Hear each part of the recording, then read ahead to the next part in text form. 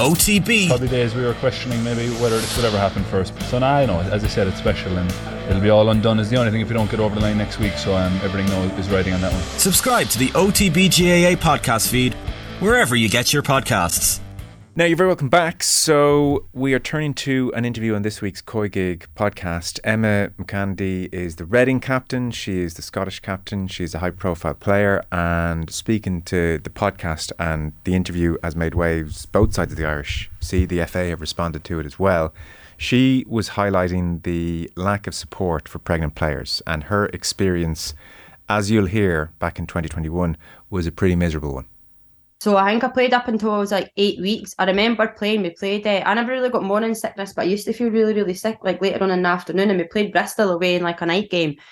And it was like, I had the pre-match and I was like, oh, like I was literally like run. We ended up getting beat actually that night as well. And I just thought, I can't do this any longer because like you just end up kind of running a wee bit weird. Cause like, I've got a little baby in my belly and like you didn't want to get hit. And like, that's not my game. Like I like the hit folk.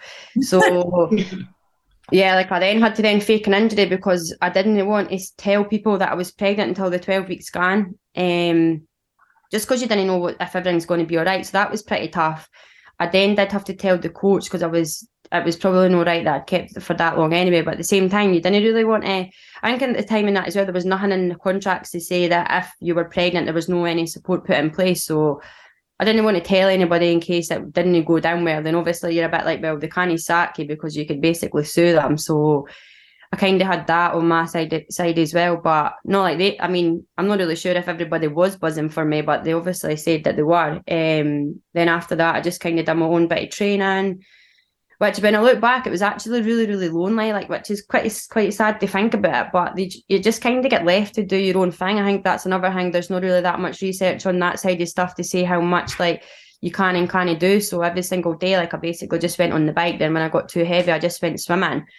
And I felt that I had to go to training every day as well, just because they were still paying me. So I felt under pressure to still be at the training ground every single day. Like even at like 40 weeks I was still going in because I just was like, well, maybe not actually 40 weeks because I think I broke off 39 maybe, and she was 2 weeks late anyway. So but yeah, like I think that was pretty tough because at least like if you do like you've got like a long-term injury and that you have like a program and like there's milestones to hit and like you start progressing and the coaches show a little bit more interest in you because you're closer to being back and like more useful for them, whereas like you're pregnant and you're out for 9 months and probably another, I was 7 at the back of that you're no good to the team, so you do just kind of get like left to the side. And yeah, but I mean everybody would probably be the same. Maybe that's just, or maybe they just didn't like me, I'm not really sure.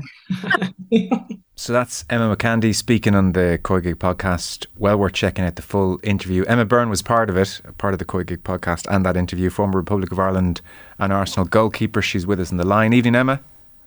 Hello, how are you? Very well. Yeah, great. Louise Galvin, Kerry footballer, Irish Rugby International, high profile return to the Kerry jersey shortly after giving birth as well. Louise, great to have you on. Thanks for the time. Thanks for the show. How are you? Great. Emma, you obviously sat in on that full interview. It sounded, just to talk about Emma McCandy specifically for a moment, it certainly sounded like her experience at Reading was a miserable one. What struck you about the interview?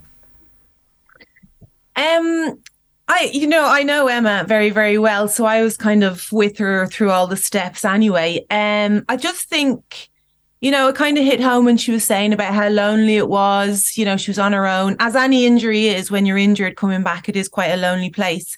But the fact that she was going to be out for that long and she had to basically try and keep herself right on her own, I thought it was a little bit sad. But that's how it is. That's how inexperienced the clubs are at the moment in this regard. Like they don't have any experience on how to train a pregnant footballer and what they need to do with these players. So it's just basically down to inexperience. On the financial side, Emma, so there was a study in 2017 FIFPro did at the World Players Union, and they found an amazing statistic really that just 2% of players were mothers.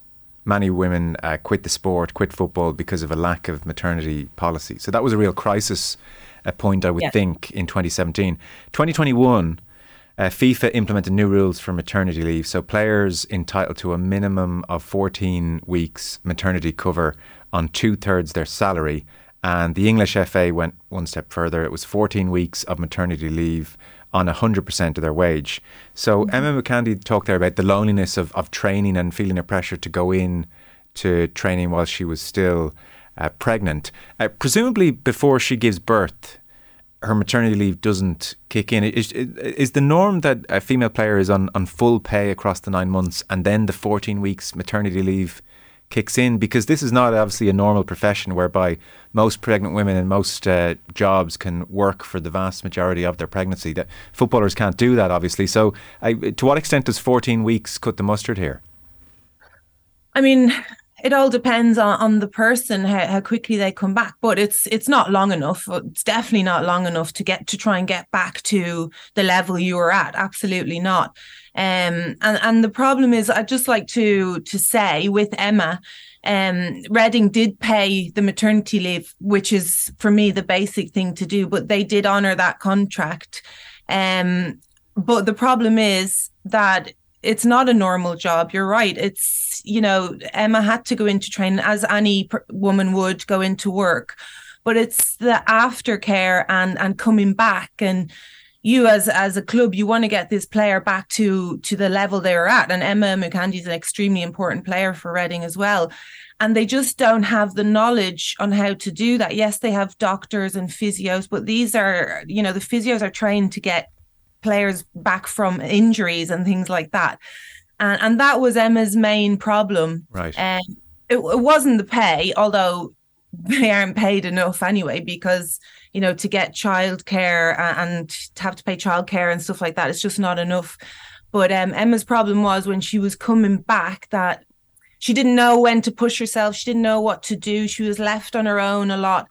And that was really difficult for her. And, Emma's extremely competitive as well. She wanted to get back as soon as possible, but nobody really could help her in that aspect. Okay, so that was more so her issue maybe than the pay, which is obviously important. Yeah, but she also was what I consider lucky, because before that, as she said herself, the contracts only came into play as she was coming out of work, going on to maternity leave.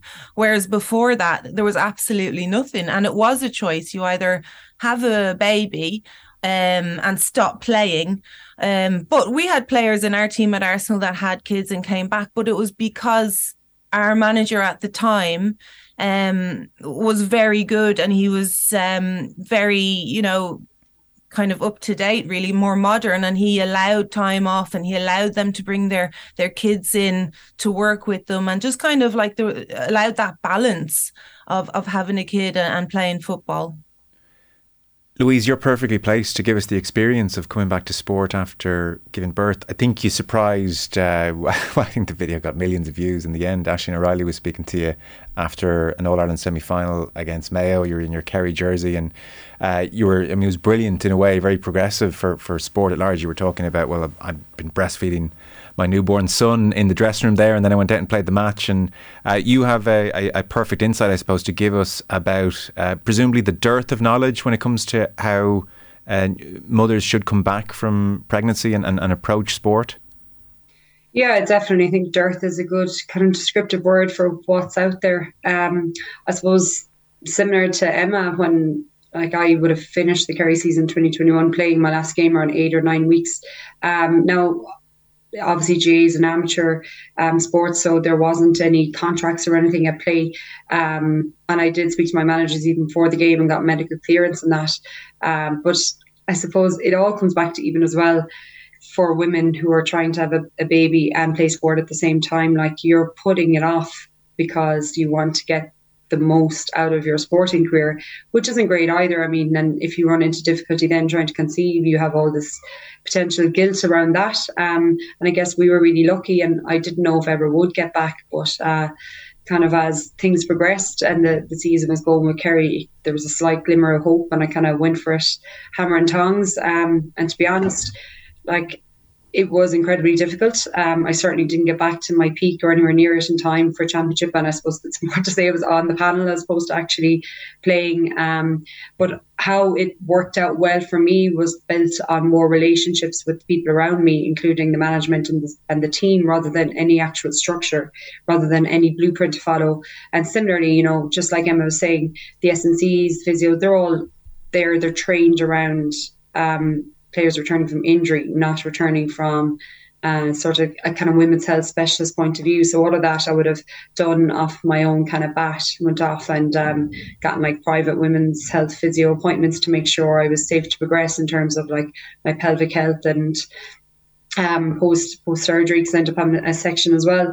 But I guess I was lucky in that from my, I suppose, international rugby experience, I had done an awful lot of gym on my own, and I had a fairly good idea of like my body, and we have a gym out the back, so I was able to, you know, luxuries that other players don't have. I was able to maybe tailor my own training a lot through that knowledge.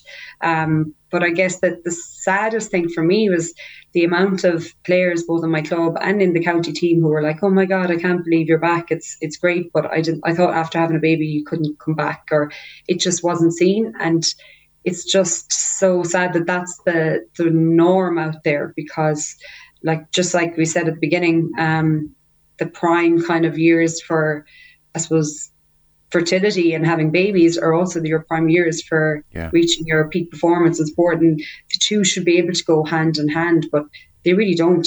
Louise, you work as a physio, so you've a deeper understanding than your average person of the area of sports science as well. For postnatal athletes, so it sounds, listening to you, like there's no real blueprint that is readily available. I saw in a piece in the Irish Independent that you were speaking to Sinead Kassan, and you remember asking even the public health nurse when she came to the house, so when can I, for instance, play contact sport? And it was a pretty blank look that came back at you. So that knowledge just isn't out there across the board. No, and look, in fairness, public health nurse has a lot to cover from baby, from the cradle to the grave, as they say out in the community. So I wouldn't expect her to maybe have that knowledge as well. No, and to be fair to her, it's suggested it's not something she's been asked all that often. Maybe she was never asked that before. Right. So yeah, the knowledge just isn't out there. And when I went searching, there are some guidelines, there's kind of more UK based guidelines around returning to run. But it was literally starting running at 12 weeks, whereas I was back in McCarry at 10 weeks. Now, I wouldn't say that's the way to do it. It was just the way the season was going. If I wanted to get back, I had to get back pretty ASAP.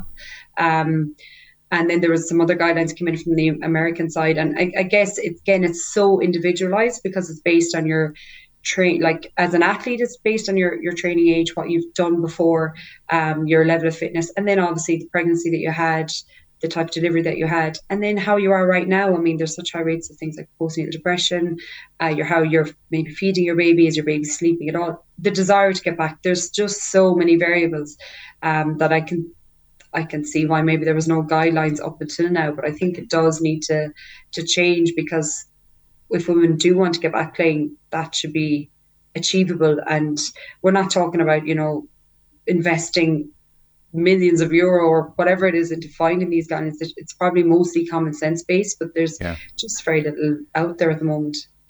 Emma, it's quite interesting. You said that things were pretty progressive at Arsenal just by dint of having the right manager at the right time, and maybe those Arsenal players were lucky as a result. The FA imposed this 14-week minimum. That's not to say that should be the maximum. Are many clubs going above and beyond and making things, ultra easy for prospective mothers? What's your sense of the WSL at large, beyond Reading, beyond Arsenal? Yeah, I mean, the FA have the guidelines in place and the policy in place, but as Louise says, it changes all the time. It can't be specific to certain players, and I think some clubs are too specific with those guidelines. Like, obviously, we had Lou Pauls coming back from having a baby 4 months afterwards, and she's straight back in training, looks extremely fit. She looks like she's ready to play. With Emma Mitchell is different. She had complications, so it's going to take her a bit longer. And Reading knew that. Like, you can't force people to train if they can't train. It is literally, if they're fit to train, they can train. So, yeah, I mean, everyone's different, and the clubs will treat it differently. But for example, like in the case of Reading, like they don't have, their policy is no children in at the training ground. I think it's to do with insurance or something like that, where other clubs I know for a fact do allow that, because they're going to accommodate the fact that moms might not be able to get a sitter on a Sunday or on a, you know, Monday evening at 8 o'clock or whatever, because it's not your normal 9 to 5. So I do know other clubs do accommodate that, and they allow, maybe they come in for a cool down, or they'll have someone in there that can take care of the baby while the mom is training. But that's not a policy. It's not, you know, written in the contract. It just depends on who's at the club and their power in the club, I suppose. I mean, this is more of a cultural question almost, but like, was it when it came to motherhood, was there ever an atmosphere where it was discouraged? Was there ever you know, like for a manager, it's akin to, well, I've just lost, you might as well have a cruciate injury. Like, I've lost you for X number of months now. Was there ever a sense of, girls, big season, let's not have anybody get, you know, it's not, I presume it never went. Nobody's allowed to get pregnant. But I presume it was never that dysfunctional down the years. No, it wasn't. But, you know, as a player, as Louise says, that you want to play at the top level when you're in your prime. And if you were planning on having a baby, you're basically saying, I'm not going to play for a year, which is a really difficult decision for any athlete. And the fact is that it wasn't really known. It wasn't really a common thing. If somebody got pregnant, it was like, oh, see you, bye. Might never see you again. Have a good life type of thing. Because contracts wouldn't be especially long either. No, you know, and it wouldn't. And it just wasn't done. Like players had kids and they just didn't come back for it. And they weren't really encouraged to. In fact, the first person I was kind of gobsmacked by was Katie Chapman, because Katie already had a child when she was at Fulham, and then she came to Arsenal and she fell pregnant soon after that. And I was like, oh, wow, congratulations and all this. You know, we're heading to Champions League. It's a shame. And she's like, I'll be back for the final. You get to the final, I'll be back. I was like, oh, okay, brilliant. But I was a little bit shocked by it. But again, it is down to mentality and how they're encouraged to get back as well. And I think at Arsenal, they were always encouraged. Katie was training out like that. I'd say she was 7 months gone and she was still running around with us. Obviously, we were taking very good care of her. Yeah. So, yeah, it just depends on the club, which I don't think it should be that. There should be certain, you know, in the contracts, and players should feel like it's their right to have a kid if they want to have a kid, and be encouraged to do so. Yes. So there's a degree of catch up here. Louise, you did allude to the priorities female players would have, their sporting career versus having a child, and often falling into the very understandable, I was going to say trap or tendency to put it off. And then maybe, you know, I mean, I think the older we get, we all realise how common fertility problems are. And so there's you mentioned, God, would there be a guilt there? I don't know. And it probably applies to women in their careers right across the board, but certainly in sport, when your window is so small in comparison with other sports, I don't know whose responsibility it is, but you would kind of hope the point is made to younger players or female players in their mid-20s, like, this is something you really should think about. You know, consider your fertility. You consider freezing your eggs if you want, but like almost an open dialogue. If think about your sporting career and your ambitions to be a mother, very much in tandem. And it doesn't sound like that conversation is happening in a very open way, maybe listening to you. Well, that conversation, like, I've played across 3 sports and it's never happened. I think it's more, it's a bit more global than that. It's a bit more societal that, you know, I even could see the way people look at you when as soon as you're pregnant, they're already writing you off. And it might be just, you know, your neighbour or a friend, like, gosh, that's the end of it now. And the amount of people. Even before that, Louise, when you get married, the next thing is, oh, when you're having kids. And it's like in people's mindsets straight away, right? Yeah. Even when I got engaged at a Dubai Sevens tournament, and I remember the head coach thought I looked a bit, I don't know, and then someone else said, "I bet you he thinks you're pregnant," which I thought was hilarious, and like that was probably his next thought process, that I was gone for the rest of the season or something. But yeah, I think it's more of a societal thing that people in general, whether in and out of sport, just start to see you differently. And there's probably even a bit of an expectation that you should be at home minding the baby, and that's all you should do. Because like, it's difficult coming back, but also what's changed now is we keep talking about the pregnancy, okay, 9 months, and your body completely changes, and then you have to go back to the fitness level. But you also have a baby to mind that's growing and then starting to crawl and starting to walk, and you're talking about babysitting. And like, often as sports go, your partner's probably a lot of the time involved in sport as well, and it's trying to juggle that side of it. So and if it's not encouraged or facilitated, or even just in the media, like seen as a norm thing, it's just almost subconsciously written off. So I think everyone has the kind of it's not just management, because in fairness, a manager wants all their best players on the pitch. I don't think that's an unfair thing for them to want. I don't expect them going around telling you maybe consider having a family early, but at the same time, I think societally, if it becomes normal that, oh yeah, she's having a baby, it's up to her then if she wants to come back and try and play again after that, and that her own support network support that if they can, and the team and the management and just the general, I suppose, media world, social media, that it's not seen as, oh, you're not gone off, you're still playing. So I think it goes a bit bigger than just within the team environment. Yeah, and Emma, final thought, it should be encouraged, it should be openly talked about. You would hate to think of young players putting their sporting career first because they felt they had to, and then meeting problems in later life when they wanted to become a parent and having a huge sense of regret, and that should not be the cost of a sports career. No, absolutely not. And when you think about football contracts, a lot of them are 2 years, 1 year, 2 years, and to fall pregnant in that, it is difficult then, to try and get another contract, which again is another problem. But yeah, absolutely should be spoken about, and players need to be honest about it, and to feel like they can be honest with their managers and coaches, say, yeah, I'd like to have a baby within this time, but I'm not sure that's going to happen anytime soon, to be quite honest. Right. You still think there's a way to go, clearly? Oh yeah, absolutely. Okay.